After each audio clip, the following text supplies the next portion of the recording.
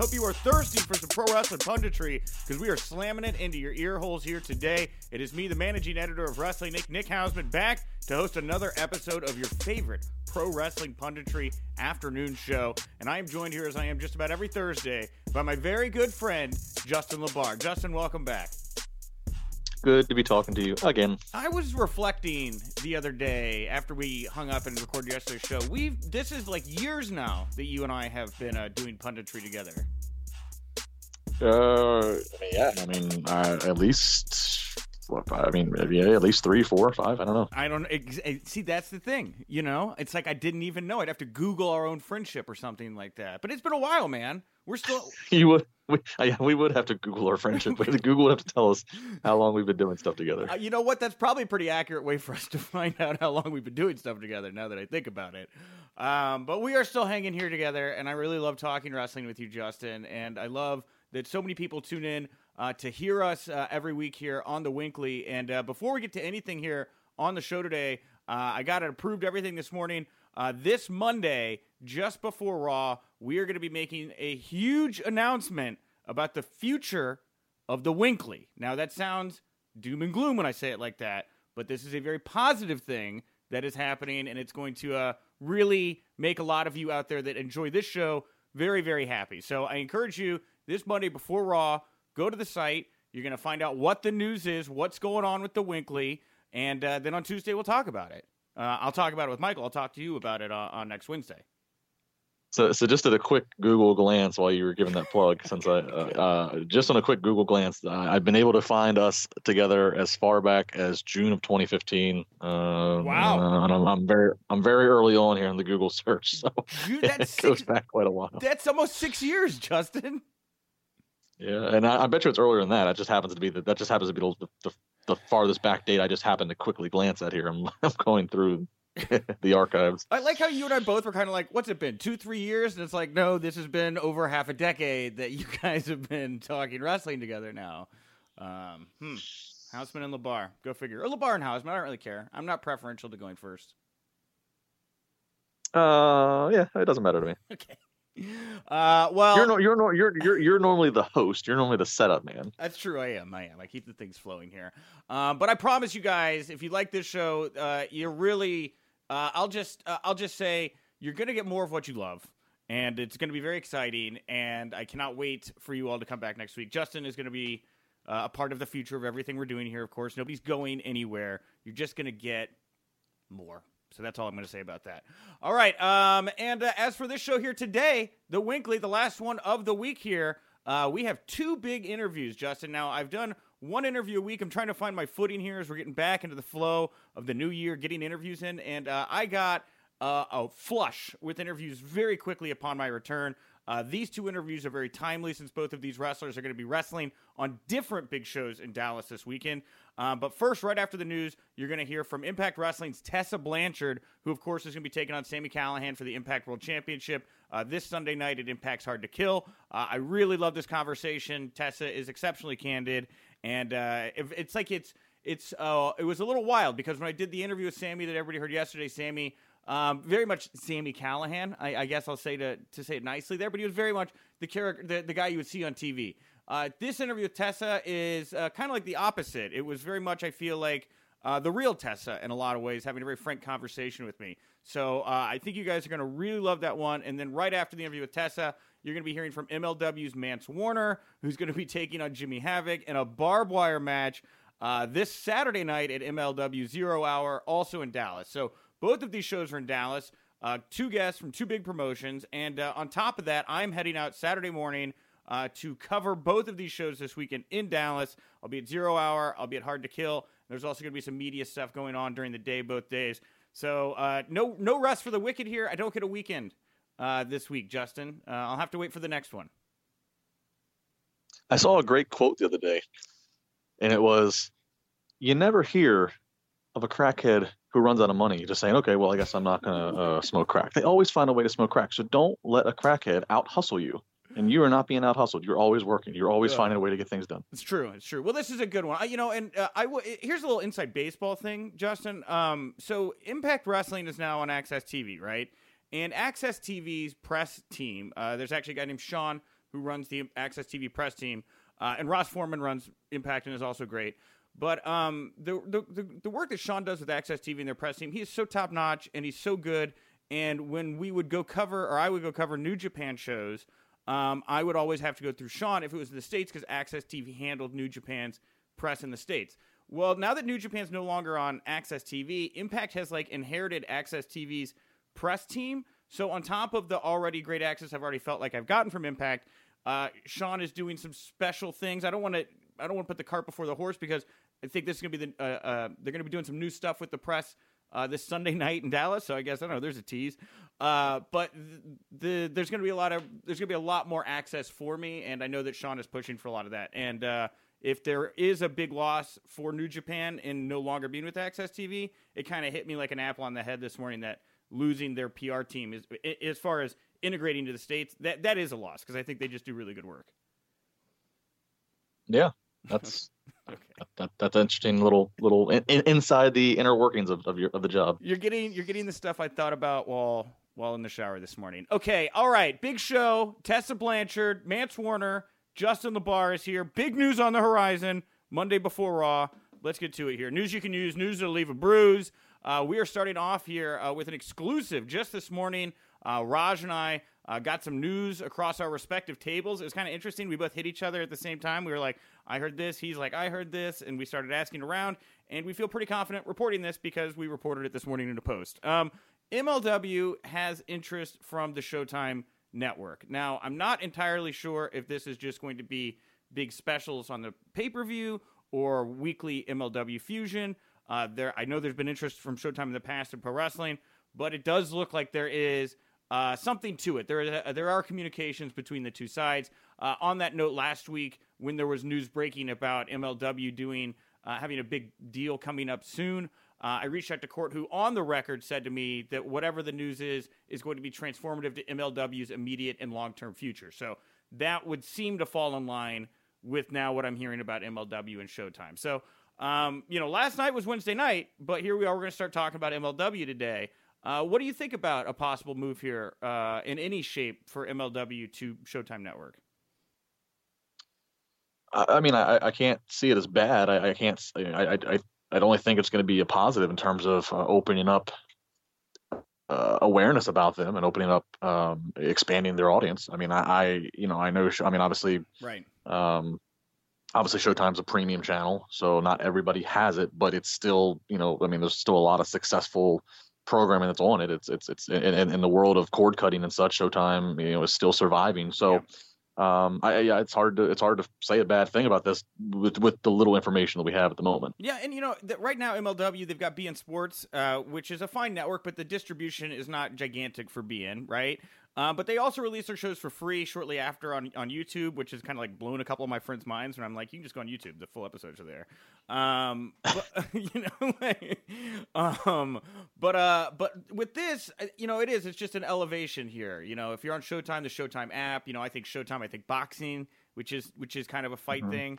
And, this isn't like a jump to prime time on like a USA or a TNT, but MLW's model has been since the get-go incremental movement here, getting them on something that is in more homes, getting them associated with something that has a little bit more prestige to it. Again, these are just more steps I feel like MLW is making in the right direction. And legitimately, you're going to hear it in my voice here when I talk to Mance Warner in just a little bit in this interview about the work he's been doing to Jimmy Havoc and all the crazy matches they've had on MLW Fusion. They're making a fan out of me. I've always enjoyed the Chicago shows, but I think their television product is absolutely seeing strides. I don't know how much you keep up with them, but I have enjoyed what they're doing as of late. I don't follow like month to month the stories. I definitely, when there's when I hear, whether through people like yourself or when I hear that there's a match or a clip or a character that's kind of grabbing people's attention, I'll do what I have to do to seek it out and find it. And I'll say this: from everything I've ever seen, I've enjoyed. I've enjoyed what I've seen. There's barely been a time that I've watched something of MLW's. I'm like, oh, well, that was a waste, or I don't get the hype. It's just kind of a case of there's so much already out there for free that that I'm already absorbing, because of doing this gig, with WWE and AEW and all the NXT brands. It's hard. It's hard to find one more thing. It's hard to find one more thing and then doing what I have to do to watch it and to follow along. It's just there's a lot. There's just a lot out there, which it's crazy to think. I mean, it's good for the business. It's very good for the business to have again to have more of these options. I don't know what the average pay is for an MLW talent. I've never asked that question to any talent, but it's good that there's options out there. Yeah, and that's the thing about MLW, right? I don't know how much anyone's making. If it's I'm sure there's some making fine money there, but it is like it's become not just a place. Because I used to think of MLW a bit like a stepping stone, because so many of their guys were getting picked off and taken elsewhere, like MJF and Jimmy Havoc, obviously, and they're still there. They worked out deals, but there were other talents that MLW I feel heated up. Lucha Brothers, another great example of a talent that got heated up. Now MLW, because they've had more talent, like Filthy Tom Lawler, he's decided he's going to stick around here for the long haul. They brought on Alicia Tout recently, or a Toot.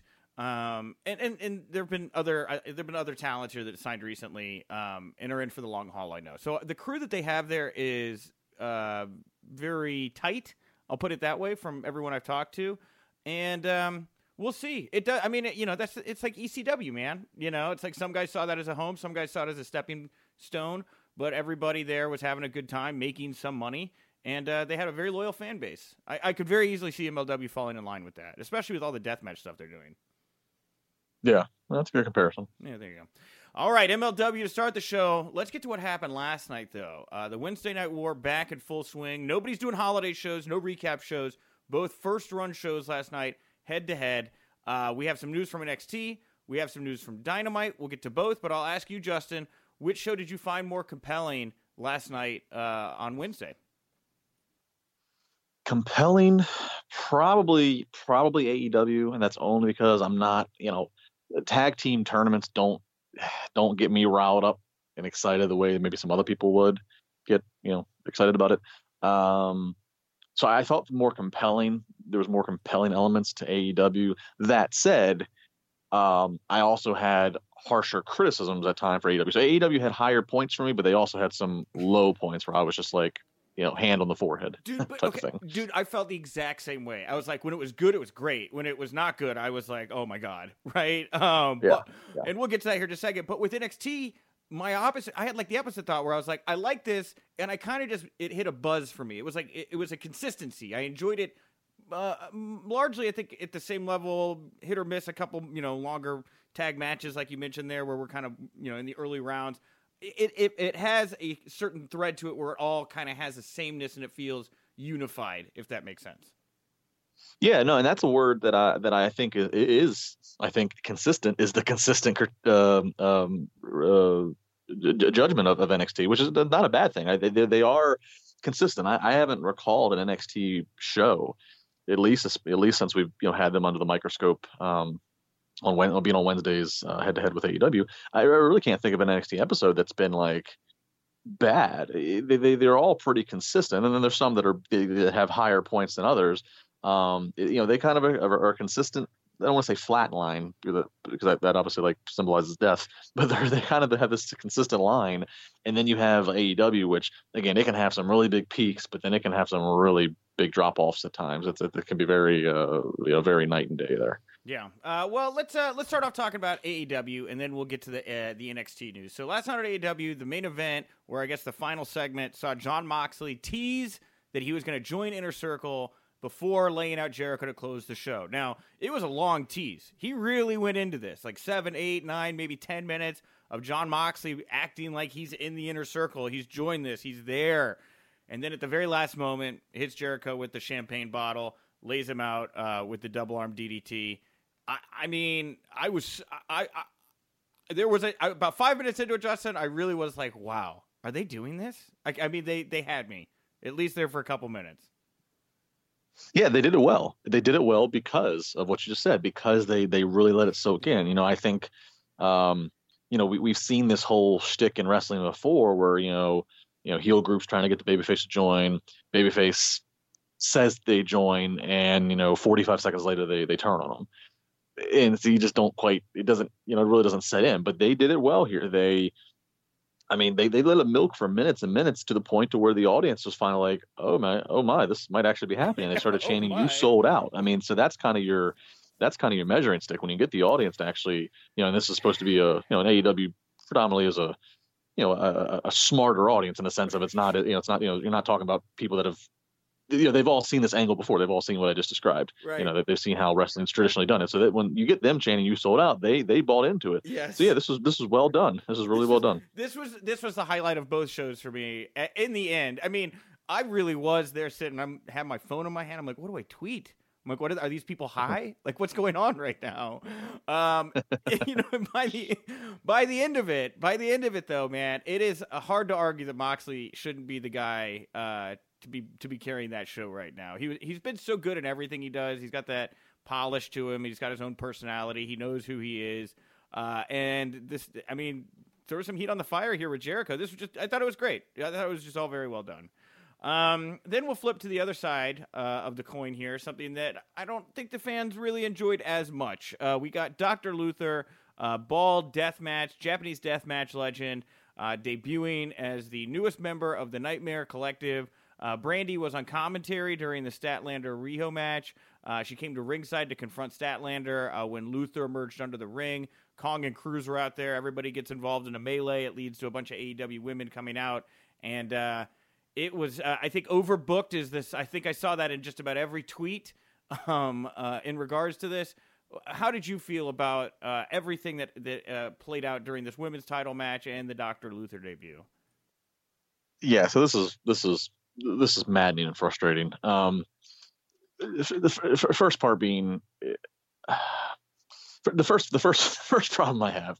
Yeah, so they're doing all this. They have all, and I mind you, I like Brandy and Kong. I actually like this little Nightmare Collective. I like the idea behind it. I know it's a whole separate conversation of how many dark cults do we need to have in one promotion, but I actually am fine with this. I like the premise behind the group is what I mean. So I'm not against obviously them having business to accomplish and getting involved in this match.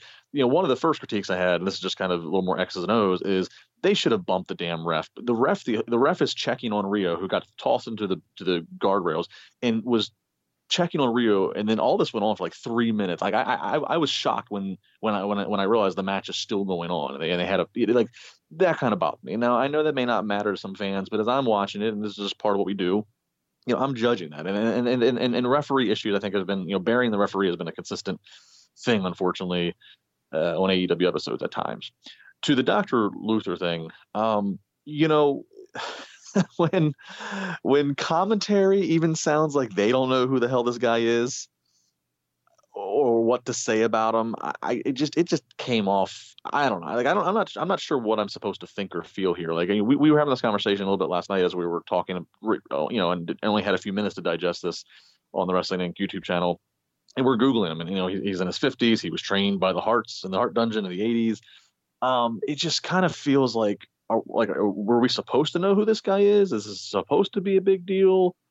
Then it starts to feel like, are we just now handing out paychecks to our friends in Japan? I don't know. There was just so much goo goo and gaga that went on. It just became and that's the thing is I'm so on the outside looking in on this one, and I feel like because I don't know, like, and that's the unfortunate thing is I'm thinking too hard about things that are not what I'm supposed to be thinking about when I watch this all play out, right? I'm not really invested in them trying to get heat or what the feud is like. I'm more just kind of scratching my head and wondering what's going on here, because I personally know Melanie Cruz. I worked with Mel for years here in the Midwest Indies, and she is a phenomenal performer. I know Awesome Kong, all-time legend, right? To see those two as like backdrop players to a bunch of shenanigans that they're kind of just like being lumped in with, it saddens me a little bit, because I know that both of them can be bigger stars in this moment, right? And are kind of saddled with these other things. Also, like, yeah, I don't hate the idea of a collective of women in that division. I don't like when Brandy, I mean, and she's a heel. Her job is to get heat, okay? I don't like the constant burial of talent and the constant complete drop into third wall, because she's playing like a spooky cult leader here right now. And Kristen Statlander comes out, and the first thing Brandy says is, "Well, she's not a real alien. This is stupid. This is a personality like an alien, right?" Right. Can you imagine if Jim Ross or Jerry Lawler was like, "That's not the Undertaker. He's not a zombie. He's just a dude in a black jacket." Do you know how much it takes away from the mystique of a performer. And she did a whole promo taking pot shots at the women's division like a week or two ago. Same stuff.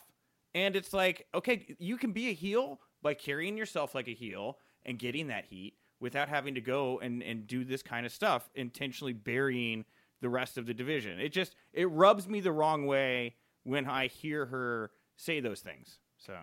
Right. I'm glad you brought up the commentary thing because, that it did seem like there was like a lack of direction or even any production notes of what are we going to accomplish, because Brandy's been really good in I shouldn't say really good. Brandy, when it's been pre-taped, produced things, she's came off, like I bought into her being the spooky kind of cult leader in the spooky kind of vignettes we've seen. I've been okay with that because obviously, you get, infinite amount of takes you need to get it right and the magic of editing. But yeah, her on live commentary, live mic. I remember the Chris Statlander comment, and I shook my head when she said it.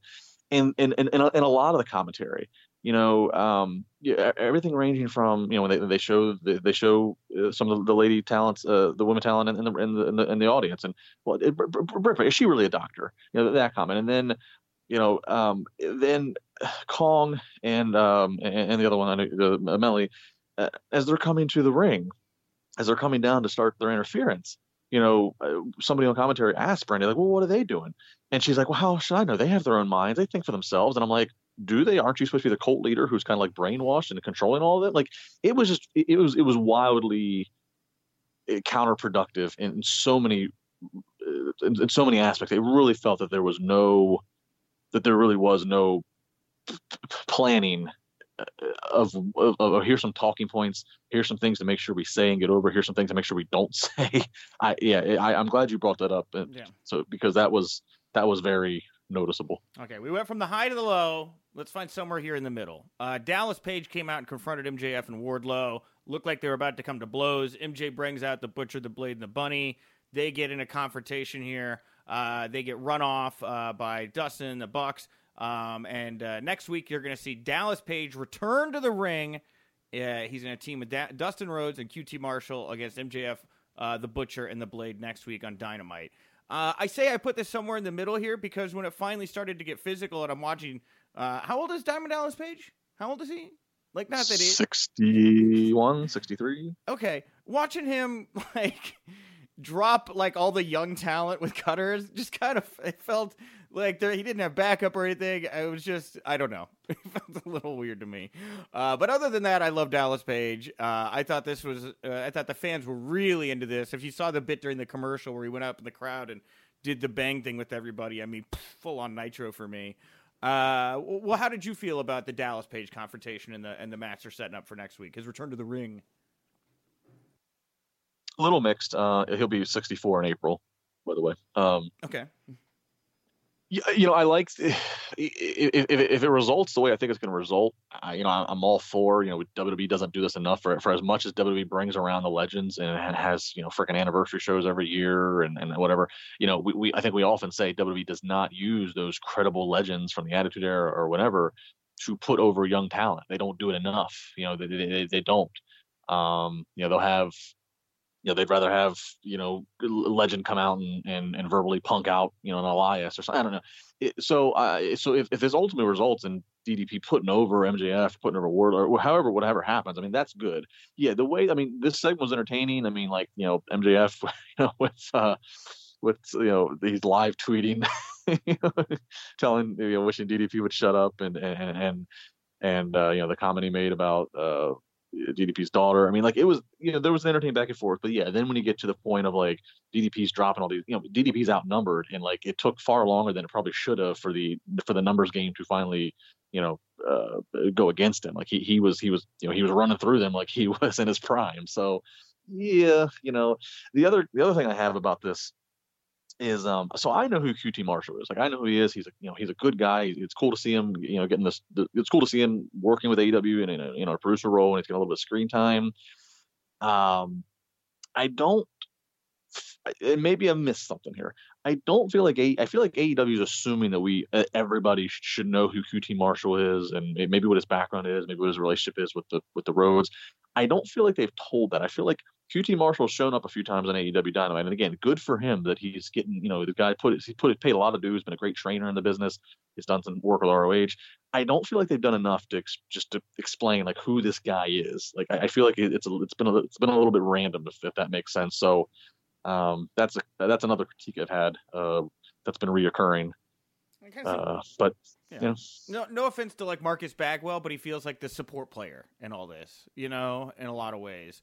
It'll take, I don't know. And honestly, with the way that AEW has packaged some of their talent and pushed them right out of the gate in certain ways and taking chances, maybe holding back and seeing kind of organically what happens with a guy, not a bad route. There's not a whole lot of guys in AEW actually doing that, Yeah. So let people come to their own conclusions. Yeah, we'll see. It's like I said, AEW, man. It is like you said earlier. It's either really good or there's just things that I just can't get my head around. She's not an alien, Justin. You an idiot? I mean, why don't you just go ahead and just tell us that we know that who's going to win. That the winner's predetermined. Go ahead and tell us that. I've got some thoughts on Santa Claus as well. Mic cut. And again, I want to make clear. I think I'm happy. I was happy when we first started seeing that Brandi, when they first started showing the teases and the videos of Brandi and Kong, and that there was going to be this dark side kind of group. I was in favor, and I still am, because I like the fact that I'm like, okay, if they're going to use Brandi, I'd much rather this with some character and some depth and some fun versus her just being kind of either smiley-go-lucky, happy faces, babyface Brandi trying to wrestle in the women's division, or her trying to be a Stephanie McMahon, where we know she's an executive and she's coming out playing just the evil businesswoman. I mean, I'm kind of cool. I think it's kind of cool. They're taking a little supernatural twist, and I think again the pre-produced stuff has been entertaining, but the live commentary during a match, like you noted earlier, you don't bury everybody. There's a way to be a heel, but still give credibility to the people that you're trying to, make money with. Stephanie McMahon pretended Kane's mask had magical powers. That's a thing. All right. They kept it in like a little box. All right. Stephanie McMahon's not going to come out and be like, Kane, that's not Undertaker's brother. He's a politician. Glenn, go talk to him. Interesting cat. Yeah. All right. Let's move. Glenn, look at Glenn. He's great. Anyway, ripping that cage door off. God, I love Glenn. Glenn's playing dress up again. He's got his red costume on. You want to know something? Those flames, he doesn't make that stuff happen with his mind. It's all tricks. It's pyro. That's our pyro guy, Greg, is sitting over here pushing a button. Sometimes it's not Greg. Sometimes it's me. Sometimes I do it. Okay. Anyway, off that soapbox. We have one more AEW note I'm going to work in before we get to NXT stuff. I just found this really interesting. So, the Observer reporting that the Ford GT that Jericho has now, I guess, gifted to Moxley, and Moxley's going to trash this thing or something. I'm not really sure what they'll do with the car. But it's AEW lead investor Shad Khan, so maybe he won't be trashing it. AEW officials reportedly originally planned to rent a red Lamborghini for the segment with Jericho, but Khan stepped in, allowed the company to use his expensive car. The newer Ford GTs were reportedly going for $500,000, fully loaded at one point. And local media in Jacksonville has mentioned that there was a $450,000 price tag on Khan's GT. It was also noted that Shad is said to be really behind AEW these days. The billionaire entrepreneur was skeptical of the company when his son, President and CEO Tony Khan, launched it with executive vice presidents Cody Rhodes, the Young Bucks, and Omega. But word now is that he is confident in the future.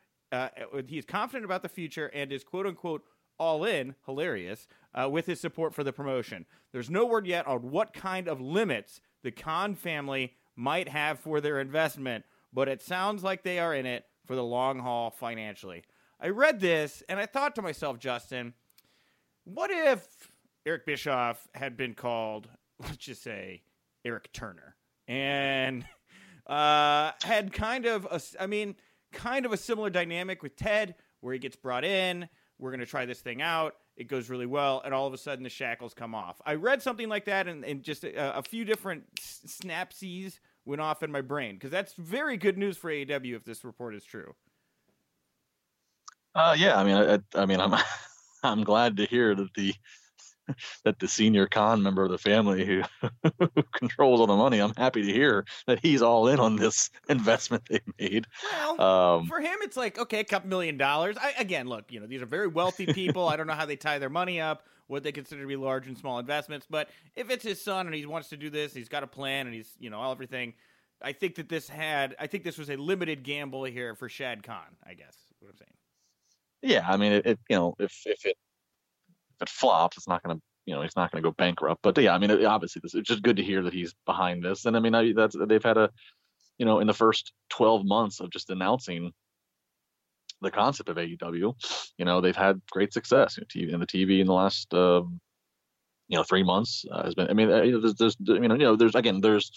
there's the wrestling media, there's the wrestling analysts and pundits that we are. We are critiquing some X's and O's things, and the ref should have bumped here, and that was not good on commentary. But the grand scheme of things, when you're looking at a P&L, which is what a billionaire is going to do. Obviously, the company is very early on, so they're not profiting. But when you're looking at all the factors that's going to lead to overall long-term success, he's got a lot of positives to take away. So, I mean, I'd be shocked if he said anything other right now, other than he's all in and supporting this.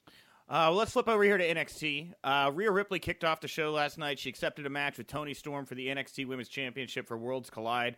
By the way, Storm's going to face NXT UK Women's Champion Kaylee Ray and Piper Niven in a triple threat at Sunday's NXT UK TakeOver Blackpool 2 event, and could be the champion going into the Rumble match, making this a champion versus champion match if that were to happen. But really, the start of the show was a big muscle flex on WWE's part, showcasing that NXT women's division, which is deep, man. And considering the conversation we just had about the way that the women's division was kind of portrayed on AEW, I thought this was a knockout on NXT's part as far as showcasing the women last night. Yeah, I mean, for me, NXT won the first 15 minutes. If we want to try to compare segment by segment or right, quarter hours, yeah, I mean they kicked off much better. That's not to say that the tag match that started AEW was bad, but I didn't really know. It just didn't mean a lot to me. This was great. Every single one of those women who came out in that opening promo, they all felt like stars. They all just came in. They all just offered something. And yeah, I mean the depth that is certainly a huge factor that WWE and NXT have going in their favor that AEW doesn't. It's just the depth they have of women and the solid linear booking right now. We also saw Keith Lee win a fatal four-way to become the number one contender for the NXT North American Championship. He's going to face off against Roderick Strong in a couple weeks here on the January 22nd episode of NXT. The push for Keith Lee continues here. It's still very impressive when you see Undisputed Era with all that gold. You do kind of wonder where the first crack will be in that armor. This one could go either way for me, but Keith Lee certainly deserving, man. I mean, the guy's red hot right now in NXT.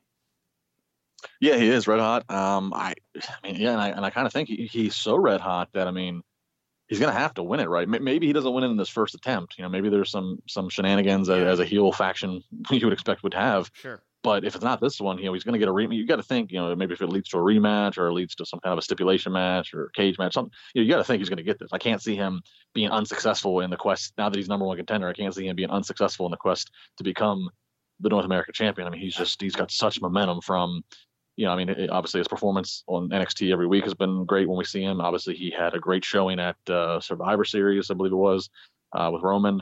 I mean, so, I mean, I think the writing's on the wall that he's going to be champion here sooner than later. Yeah. I agree with that.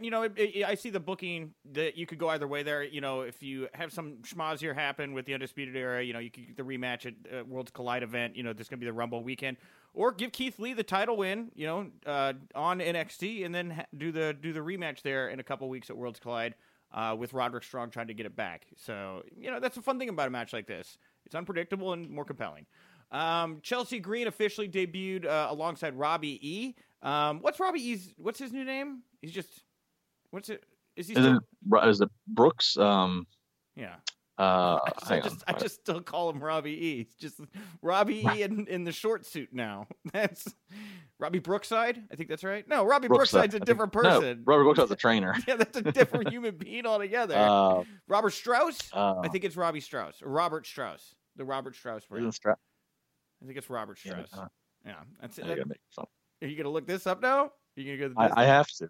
Okay. I have to. Well, you're I gotta talking find while you're researching. I will say so. Chelsea debuts. She lays out Mia Yim, or debuts alongside the former Robbie E. Lays out Mia Yim and Caden Carter to jumpstart her debut. Robbie E puts her over big as the hottest free agent in all of pro wrestling. So of course she would join his brand, and we'll see where it goes. You know, I like I've always enjoyed working with Robbie. I think he's very talented, very entertaining. Chelsea certainly the Robert Stone brand. Robert Stone. Chelsea Green is part of the Robert Stone brand now. So, okay, yeah, more than willing to give it a chance. Unique pairing for sure.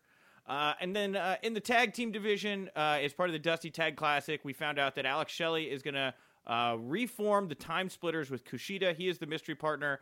They're going to be at the Dusty Rhodes Tag Team Classic, and the winners coming out of that show, advancing the tournament last night, were Imperium and Undisputed Era. Really happy for Alex Shelley. This is a long time coming. I genuinely want to find out how he feels about finally getting to notch that WWE off of his list. Too long for this one. Yeah, good for him. Another guy, paid his dues, been around the world and been a lot of places. So, certainly a good story. Good to see a talent like this getting a spot. Yeah, 100%. And this is a nice play here with all the New Japan news coming out of Wrestle Kingdom 14. Here you go. Boom. Alex Shelley, Kushida, the Time Splitters. They're back together.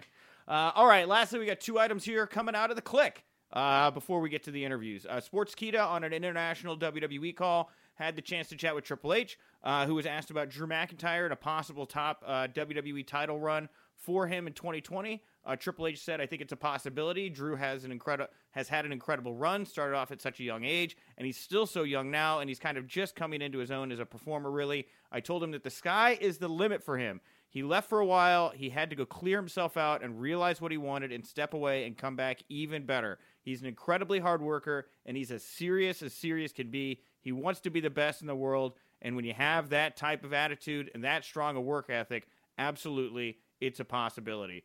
Every couple months, the rumor flares up that they're going to put the rocket on Drew, and he's still largely stayed at that upper mid-card level, even through the return.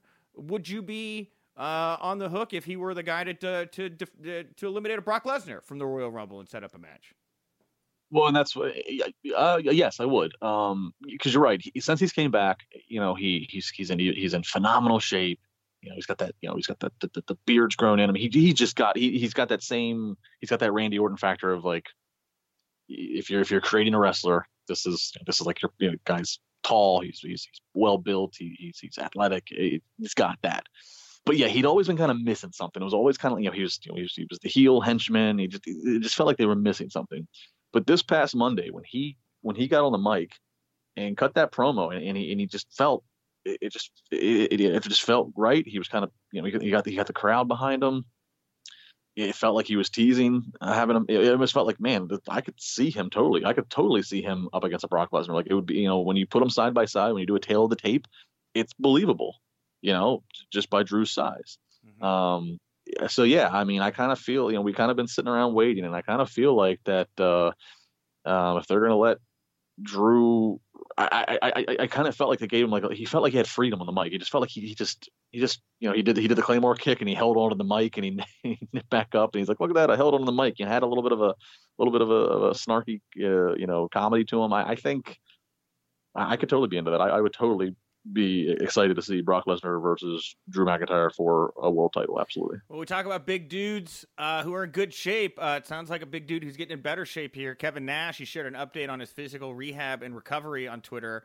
He tweeted out, "The reason I retired was I was deformed and basically crippled. The knee replacement and 2 years of rehab and training have been brutal. Just got my hips to realign. Just getting my hips to realign was incredibly painful. To the haters, F off. To those who have championed my recovery, I send my thanks and love." And he included these side-by-side photos, Justin, one from 2 years ago and one from now. And 2 years ago, his right knee is like skinny and hobbled, and it's way more disfigured than I was expecting. And now he looks like he's back to good. I had no idea it was that bad for him with his knees a couple years ago. Yeah, it was really bad. Kevin came and worked in a tag match for a show for us a couple years ago. It might have been 3 years ago, 3 or 4. But yeah, I mean, he was in some pain. He's been in some pain. His body's going through a lot. He's a big guy. But I know, this past year, I was talking to him earlier a couple months ago. He's going through a lot of good health rejuvenation and a lot of different things he's done, and he's at some of the best he's been in a long time. Now look, here's the thing: WWE, I don't think is going to bring Kev back to do anything. At least I don't know. Maybe he's still very good friends with Hunter. He's teasing here in the tweets recently that he'd like to do something, that he's not technically retired. I mean, it's another war going on right now. Could he flip again? Could we see Kevin Nash and Scott Hall, the outsiders, in AEW? Would you pop for that? No. Well, you're not. You're not going to see that. Not like I'm not saying they're going to do the same run or anything. I'm not saying they have to do all those same things. I'm just saying, like, as an appearance, maybe like a one-off or something like that.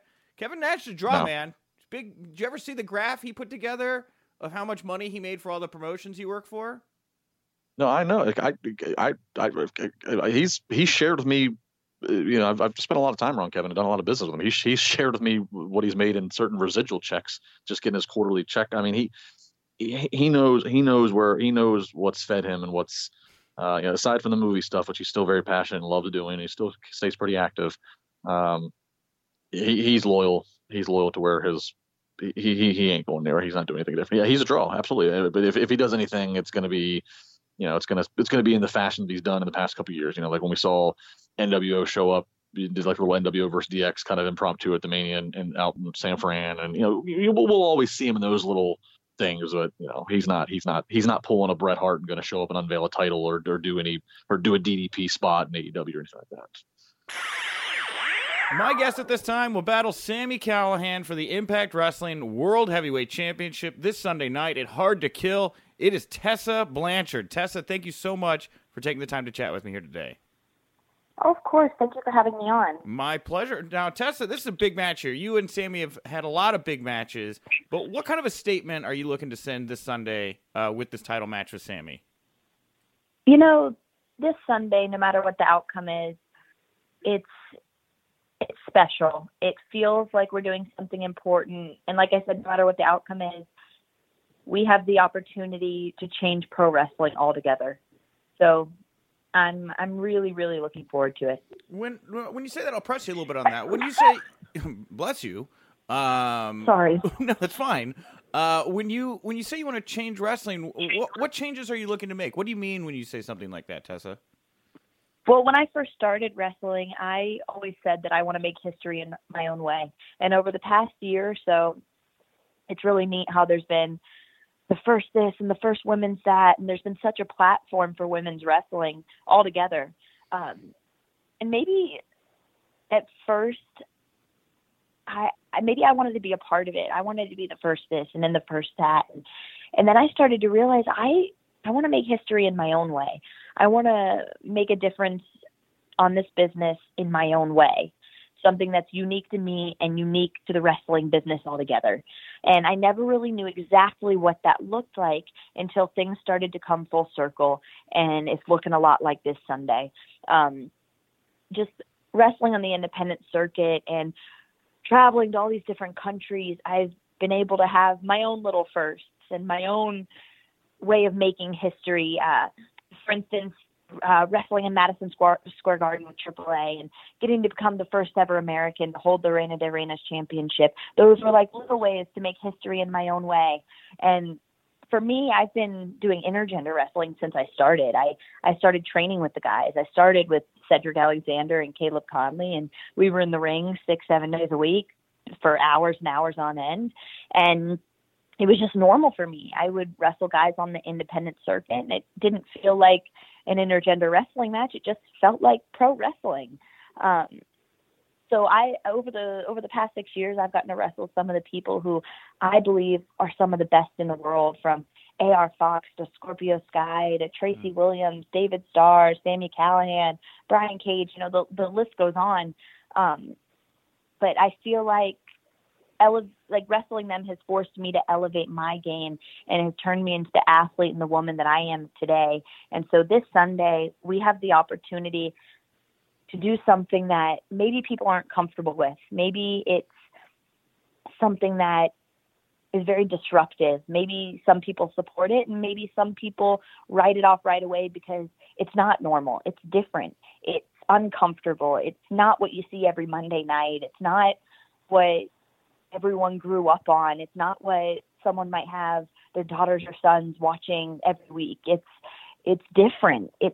We're introducing something to the world of pro wrestling that hasn't been done before on this scale. And to be a part of it, it feels like we're making history. And it's nice to hear that you are so aware of everything that's going into a big bout like this. Of course, there are critics of you in the men's division, right? Going for what would be considered, I guess, the men's world championship. What's your response to the criticisms and the critics that you hear that say things like that? Well, I think no matter what you do, where you go, what line of work you're in, there's always going to be someone who has something to say. And there's nothing wrong with that. People have their opinions.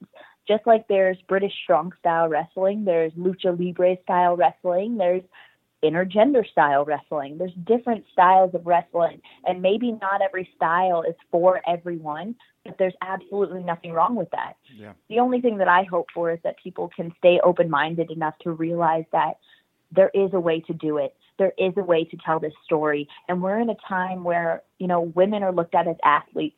Women can go out there and we can kill it equal to, if not better than some of the best of them. And to be in the position I'm in now is something that I've really worked for and fought for, because no matter what I'm doing, whether it's waiting tables in school, in the gym, in pro wrestling, I want to be the best. I don't want to be good. I want to be great. I don't want to be passable. I want to be one of the best in the world. And if you keep that mentality, I say this always about anyone who has extreme self-confidence, to be successful, you've got to believe in yourself more than absolutely anything. And if you do, then success is going to come organically. So looking forward to this Sunday, I'm aware there's going to be critics. I'm aware that there's going to be people who like it and people who don't. And absolutely, there's nothing wrong with it. But when I have people who have come up to me after watching one of my intergender matches and say, you know what, this wasn't for me beforehand, but after watching you, I understand it. I get it. I get what you were talking about. That's something it feels like a sense of accomplishment when that happens. A couple things that kind of spin out of what you just said there. When I think about you and you talk about how different what you're doing here is, blazing your own path, I can't help but think of your pedigree as well, because I think some of your loudest critics come from the generation before this one right now. How does your dad Tully feel about what you're doing right now and the work with Sammy? My dad has always been super supportive of me, and if I ever need advice, I ever need mentorship, I ever need anything, he's always there for me. And he may even be someone who didn't really understand it at first, but he sees that I love what I'm doing, and he sees the passion that I have for what I'm doing, and I think that's what he's most supportive of. Cool. And with the position you're in, Tessa, I have to imagine you're hearing from more young women who view you as a role model, really taken by what you're doing and the message you're sending right now. Can you talk to me a little bit about the impact you feel like you're having on young women that are trying to do some of the things that you're trying to do right now? That alone is one of the most valuable things to me, because in a few different companies that I work in, I'm able to be a role model for young women. And I've got a little sister that's 12 years old. There's actually 7 kids in my family. I've got 2 little sisters and a little brother. Wow. But my little son, she's going to be there this Sunday in the front row with my mom to come and support me. And she told me that what I'm doing empowers her. And that's just, that's such a great feeling as a big sister, because, being a young woman, it can be hard. You don't exactly know who you are yet. You don't exactly know what you want to do in this world. And you face different internal conflicts with figuring all those things out. And then you mix the social aspect of middle school and high school into it. And, it's a tricky world out there. And not everybody has that person that has been there to look up to and has overcome certain things maybe that they're dealing with now. And if one of them or a few of them even can relate to me or can look up to me and realize it's possible And, she's out there with the guys. She's wrestling. She can do it. So can I. If they are able to take that away from what we're doing, then it's a huge sense of accomplishment. That's awesome. Well, and you made the choice here to go after Sammy, go after the Impact World Championship. Of course, Impact has a women's title, the Knockouts Championship. If you do take the gold this Sunday from Sammy, are you worried about creating confusion or devaluing the other women or the women's title that Impact Wrestling already has? I don't think so. I think that our women's locker room is one of the strongest. I think that our women go out there with the intent to have the match of the night every single time, and that's a great mentality to have. It keeps you on your toes, and it pushes you to being the best that you can be. From Jordynne Grace to Rosemary to Su Yung to Taya Valkyrie, who's the longest reigning champion in pro wrestling altogether. I think that our women are absolutely killing it. And our champion, Taya, she's one of the strongest women's wrestlers on the circuit today. Mm-hmm. So the fact that she's our champion is completely, I get it. She deserves it. I don't think that me having the world championship, if that's what happens this Sunday, would devalue anything. I think, if anything, it just helps break down barriers or helps us take pro wrestling out of a gender-oriented box.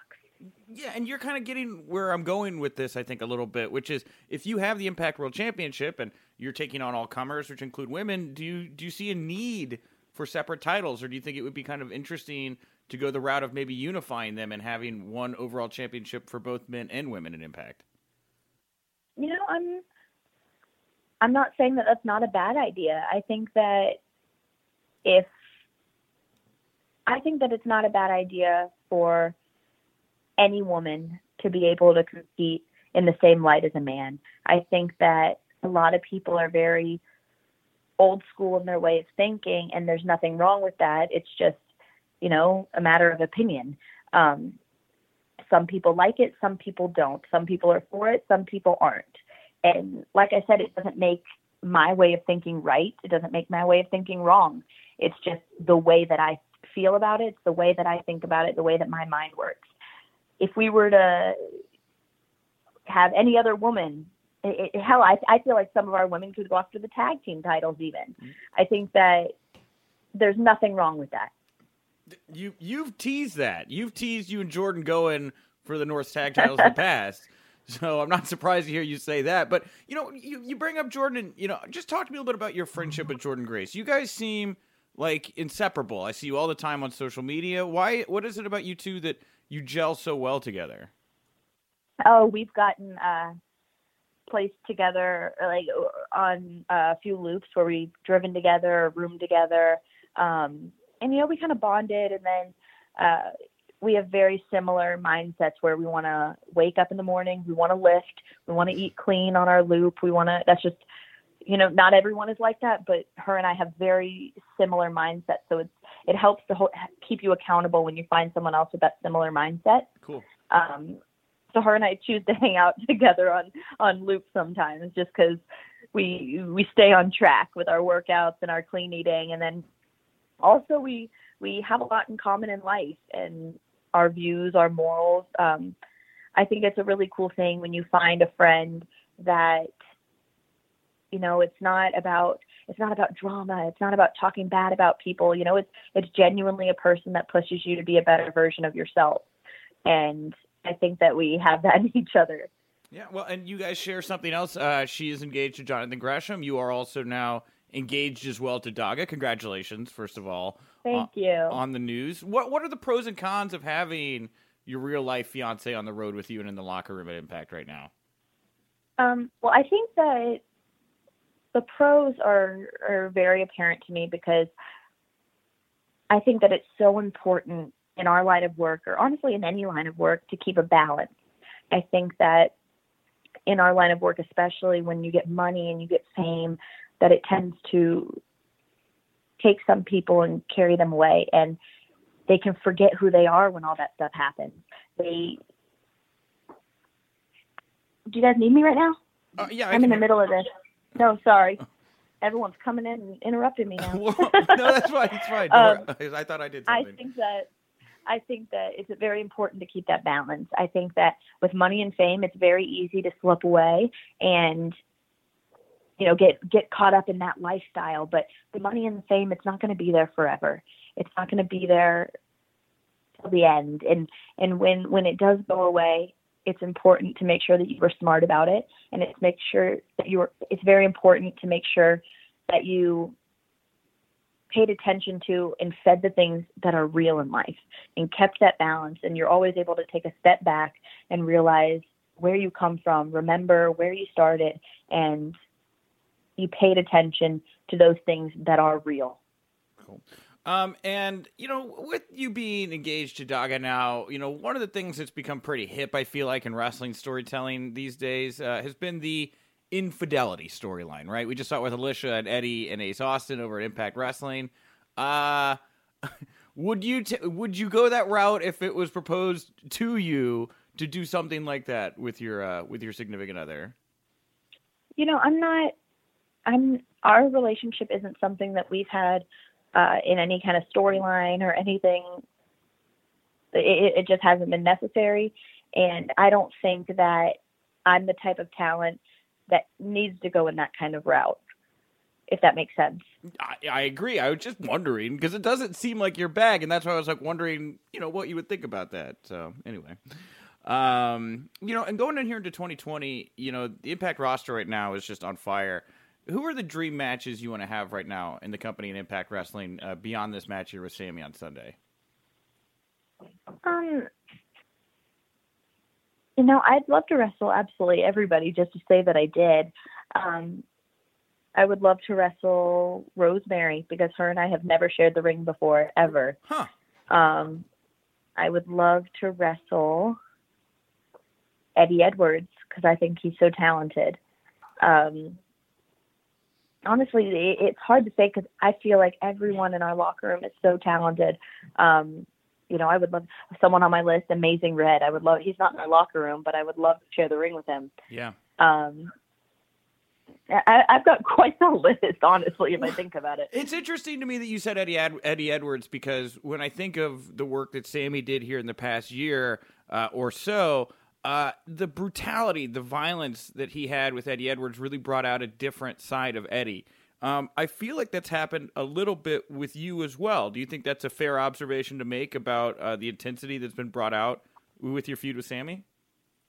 I think the more invested I am, it brings out a different side of me. And so with Sammy and I, this has been going strong since Slammiversary, so for the past 8 months. Yeah. And, it's been one thing after the other, after the other, after the other.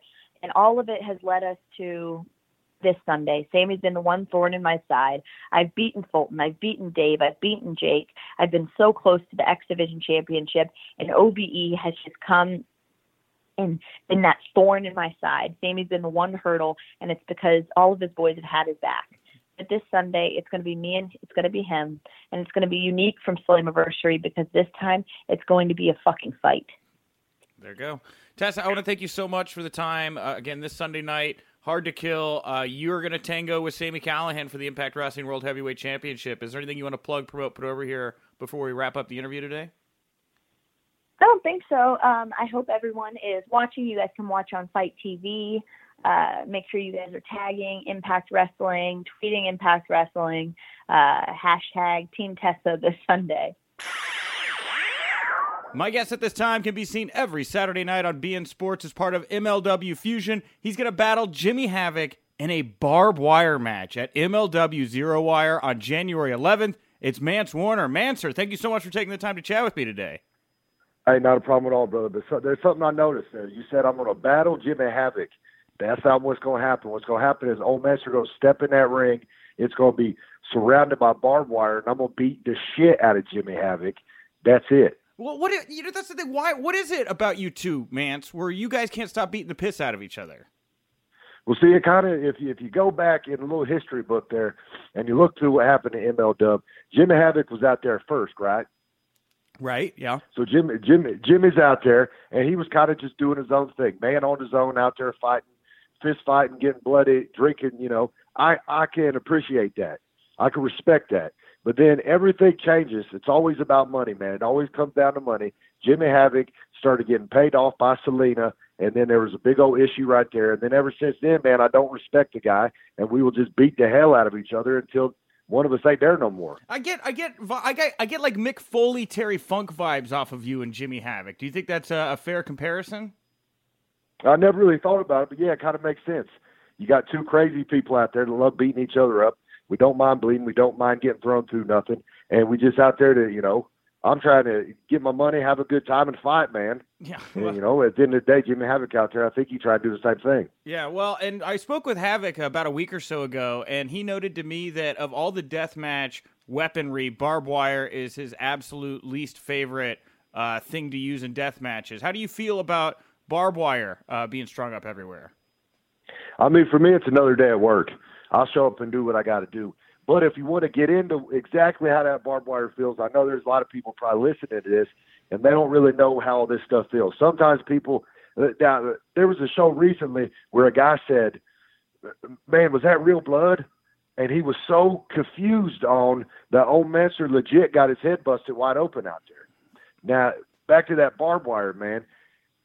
Take some bologna out of the fridge out there, right? Take it out of package.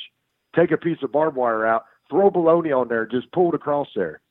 It's going to cut it all up, man, and that's exactly what we're going to be rolling in and get thrown into and get cut up with. Jimmy may not like it. He may not enjoy that, but that's fine, man. I'm going to cut him up with that out there. Now, have you ever competed in a barbed wire match yourself? What's your history in these kind of bouts? I know you've done a lot of work in other death matches and things like that. Now, I've been in some matches where there's barbed wire. Let's say they take a chair and it's wrapped in barbed wire. Maybe there's a door or a table wrapped in barbed wire, a baseball bat wrapped in barbed wire. I can't say off the top of my head that I've ever been in one match where the whole ring's wrapped in, it's a barbed wire match. I can't say I've been in one of those. Wow. So it's going to be something special out there. Well, and you're a Southern gentleman, obviously, and you'll be down there in the South or quasi-South. I'm from Texas. I think North Texas is a little different than South Texas, but you'll be in Dallas nonetheless. What's it like rolling into Dallas, getting to do a match like this alongside the Von Erichs? That's a lot of history there. Oh yeah, there's a lot of history out there, and every time we go out there, man, there's fans out there that you'll see them at meet and greets and stuff, and it's cool to hear from them. There's some fans that have been out there since the Von Erichs. They've been going to them shows around that area for a long, long time. So that's cool, man. You kind of smell it in the air, man. They got a little different vibe out there. The history is a little more rich out there when you're in Texas. It's a cool feeling. How do you get along with the Von Erichs? I feel like you guys would all hit it off. Well, I mean, they're guys. I like to say I'm a good judge of character, right? Right. So those two guys, from the short amount of time I've been around them, I've had some beers with them, Old Menser ain't a guy, I don't talk too much to people. I kind of just off the drop of a dime, I either like you or I don't like you. I get along with those guys. I got nothing negative to say about them. They're in their business. I'm in my own business. It kind of is what it is. But I'll share, I'll sit down and have some beers with them. That'd be fine. Who in MLW is your favorite person to have light beer with? Man, off the top of my head, I'd have to say the fans. Okay. I mean, I can't name one wrestler out there that I like to sit down. It's kind of hard when you go out there and get paid to fight people. You can't really trust them all damn day long. But, the fans at the meet and greets or after the show, I'm known to be in the parking lot drinking beers with people too. So, at the end of the day, the fans. Okay. It's a good answer. Fans are fun to drink with. Well, let's get back to you and Jimmy here. I've really enjoyed watching you guys go to war here over the past several months in MLW. I wanted to touch on some of the other bouts that you guys have had leading into this because you guys have already done a lot of crazy stuff. Let's first go back to the Falls Count Anywhere match that you guys had on Fusion, and you went all over Orlando. What was it like doing that? It felt like Gold Dust versus Roddy Piper backlot brawl type stuff. Oh, it was awesome, man. It was, you don't see a lot of stuff like that. I mean, at one point we fought up into his damn apartment. We were fighting in the street. We were out in Full Sail in the parking lot out there. At the end of the day, you don't see a lot of shit like that nowadays. Mm-hmm. You see a lot of stuff that's kind of, I guess you could say, just scripted, and it kind of all looks about the same. But I like taking pride in what Old Menser does. You ain't going, it's a special thing. You ain't going to see it everywhere. Yeah, absolutely. And I think this may have been the first time. I'm not really sure exactly when he came into my periphery, but Uncle Moonman. Who is Uncle Moonman? Well, he's my uncle. He's a dumb son of a bitch sometimes, but you gotta love him, I guess. I mean, as you saw in that fight out there, because Old Master does fights. He was with us. He got out of the vehicle at one point, and I think he was going to take some steps towards Jimmy, and then he got I don't know what happened to him. He just quit moving, and then he had some moonshine in his hand, and he said he's going to throw it in Jimmy's face, but he got all wrapped up, and he couldn't get the lid off. I mean, if you watch the match, you can see Old Master yelling at him, "Take the lid off!" If he's family, but sometimes, good Lord, I gotta walk him through the day, or he'll get lost. Okay, so wait, this is your actual uncle. For those that don't know Uncle Moonman, how old is he? How would you describe Uncle Moonman to somebody who hasn't seen him? He's old as dirt, man. He could barely walk sometimes. He ain't ever wearing no shoes. Like I said, I got to give him through the whole day half the time out there. He''ll get lost and just go walking off somewhere. I leave him sometimes just backstage. It's just he's a fool, man. Okay, now he's family, but he's a fool. Now is he a moonshiner, or does he just enjoy moonshine? Now, see, I've always said I don't talk about nobody's business. It ain't my business. He does what he does. I ain't gonna give no legal names out here and get nobody locked up or get the cops called on nobody. He just does what he does, and he's there for the ride. I'll say that much. Okay, gotcha. Now, what's your interest in the alcohol industry? I feel like light beer, a Manter light beer, a Manter moonshine. All those would be wise marketing. That'd sell pretty good, man, wouldn't it? I would. You gotta get somebody on that. I don't know. Have you had any talks about bringing a line to anybody like other wrestlers? I'm gonna have to talk to somebody. But here's the thing, man. I see. There's what happens nowadays is somebody gets something made and is charging a whole bunch of money, man. If I'm going to be making some light beer, I want it to be about, let's say, the beer I usually buy about $4.50, $5, maybe $6. I want it to be $3 straight up right there. $3 you get 6 beers, and I think that's fair. Okay. Some people may say that's undercutting or something. I don't give a shit, man. I want people to enjoy their beer and sit down and have a good time. Now, how much does flavor matter to you when it comes to a beer? Oh man, I just like light beer, man. I've had people try to get me to drink what I call the fancy beers, and it's they'll tell me what it's made of, and they say, oh, this one's pumpkin, or this one's got some sort of blueberry thing on it, and this one's got this and vanilla and all this shit. I don't want none of that, man. I just want my light beer. Okay, fair. Come to Chicago. I don't know. Maybe try some things. That's all I'm going to say. There's a whole world. We'll see what happens. Whole world of beer out there. Anyway, last thing about Moonman. Is he going to come ringside with you ever? Are we going to see him getting involved in the action at all? Well, see, here's the thing, though. I got to be careful out there because Old Master is not careful. And I'll run that back. I got to be careful because I ain't careful. Right. And what that means is I can't have him out there roaming around because then I got to pay attention to him and make sure he don't do nothing dumb. I'm out there as soon as I'm getting ready at the curtain and I hit that curtain and walk through there, I'm crazy, man. There ain't, I got no time to stop and try to help somebody out. I'm in there to fight. Okay. So, for him being out there, he's just going to distract me and, take me off my game. I don't need him out there. Okay. Well, I also wanted to talk about the Prince of Darkness match that you and Jimmy Havoc had. Yes. This was a hooded match. I mean, what the last one was Jake the Snake Roberts versus, who did Jake take on? The last one I can think of. Rick Martel. Rick Martel, that's right, yes. How did this come about? Why the decision to do the hooded match? Well, it seems like, Jimmy always tries to go after my eyeballs, and I'm the eye poke god, so I'm out there poking him in his.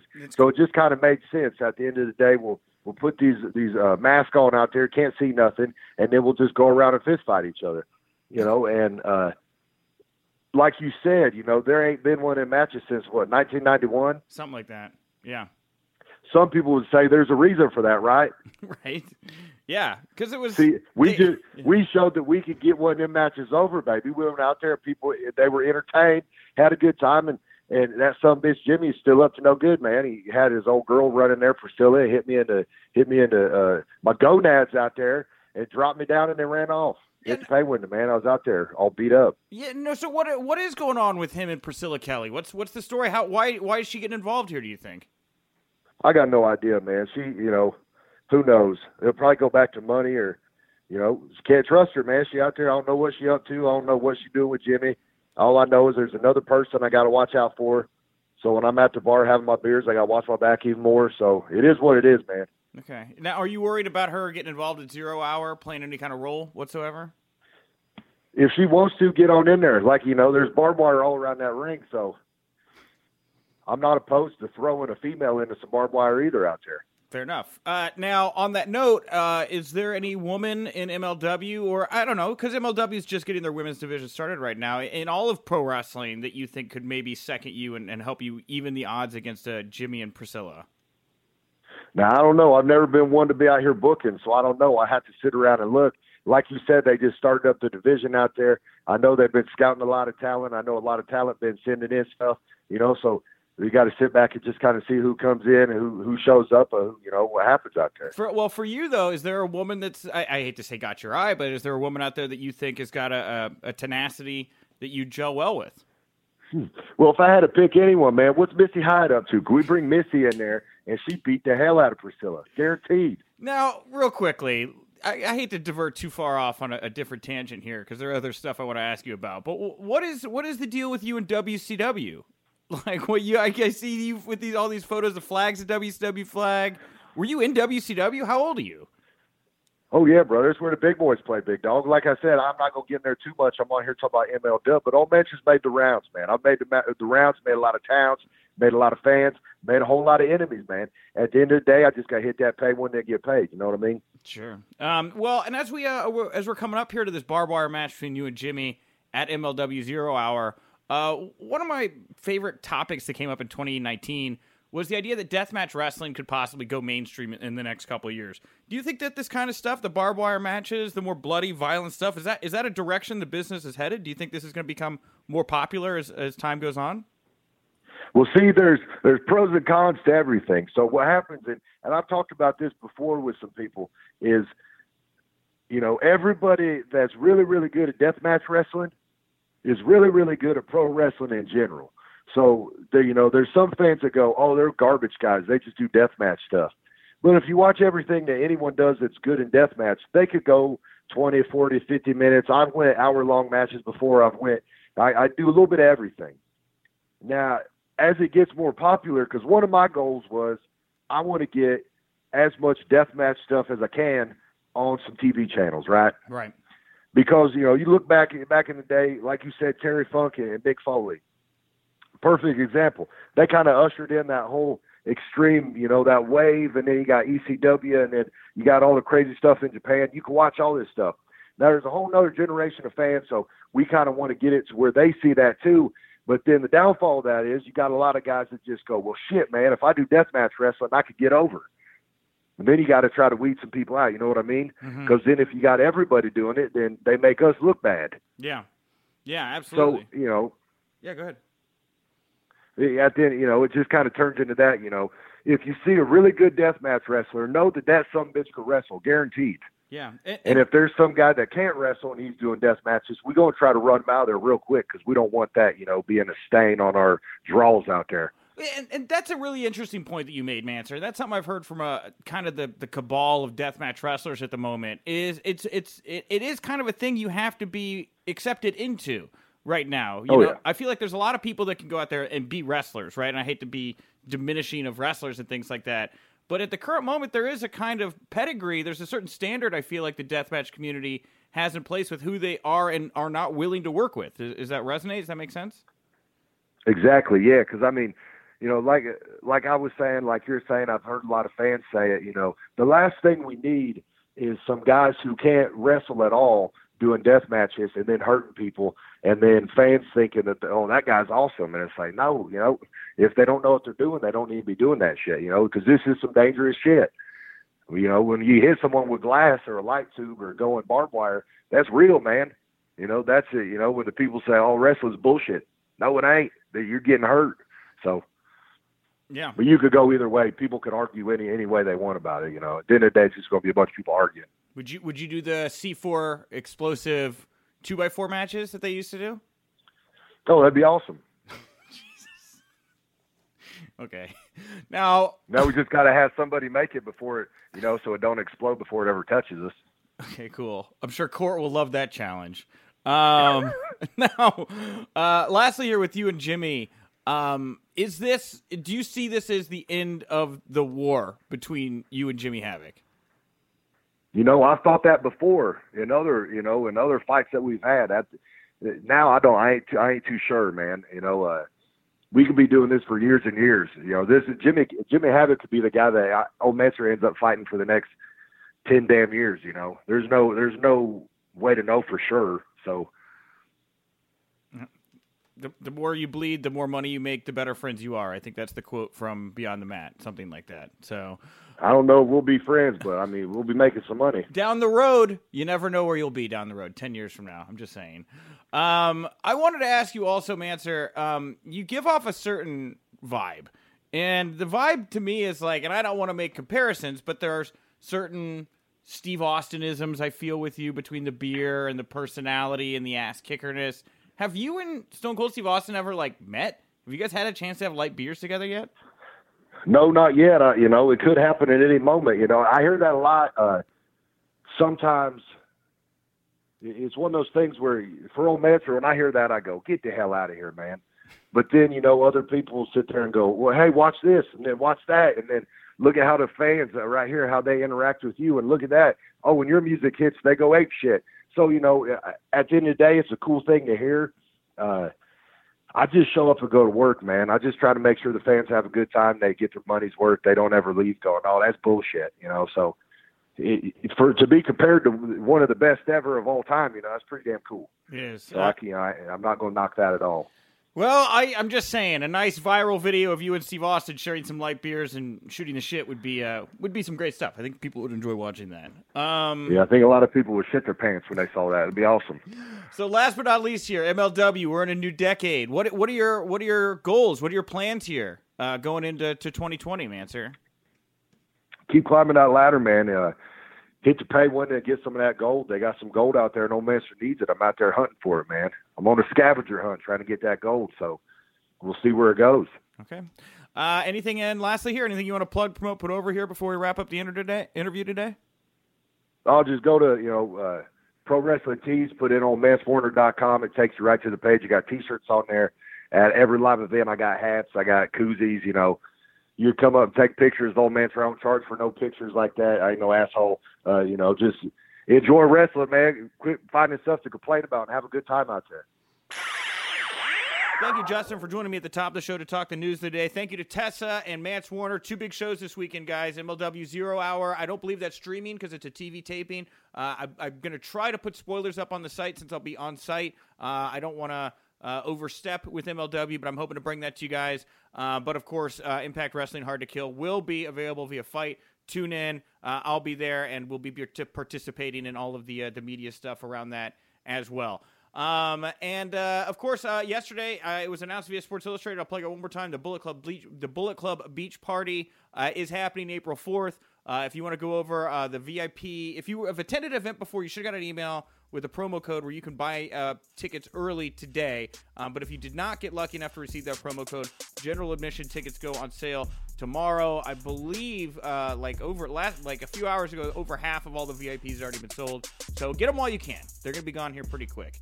And if you like this show, all the other shows, go over to the Wrestling Inc. audio channel on iTunes. 5-star ratings, nice comments, always appreciated. And one more time, Monday, before Raw, come on over to WrestlingInc.com. Big news about the future of the Winkley. Bum, bum, bum. Nice. All right, Justin, anything you want to plug, put over here before we wrap it up? At Justin Lovar, hit the follow button. I'm at Wink Rebel over on Twitter. Thank you so much for tuning in. And remember, if you winked, you didn't miss it.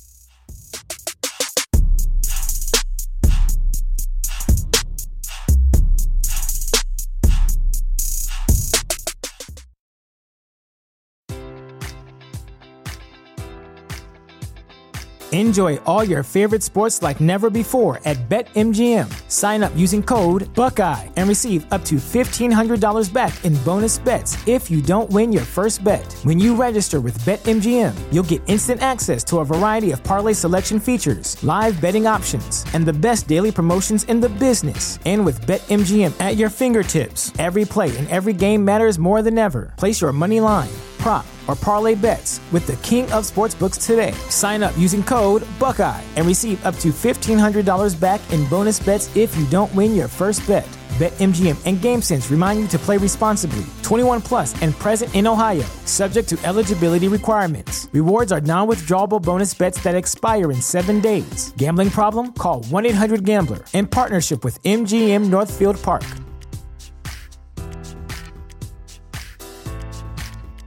Did you know that most vitamin D3 supplements come from sheep's wool? I'm Kat, founder of Ritual. We're making traceability the new standard for the supplement industry. When I was pregnant, I couldn't find a multivitamin I could trust, so I created my own. Ours is made traceable, third-party tested, and clean label project certified. Oh, and our vitamin D3? It comes from sustainably harvested lichen from England, not sheep. Trace for yourself with 25% off at ritual.com/podcast.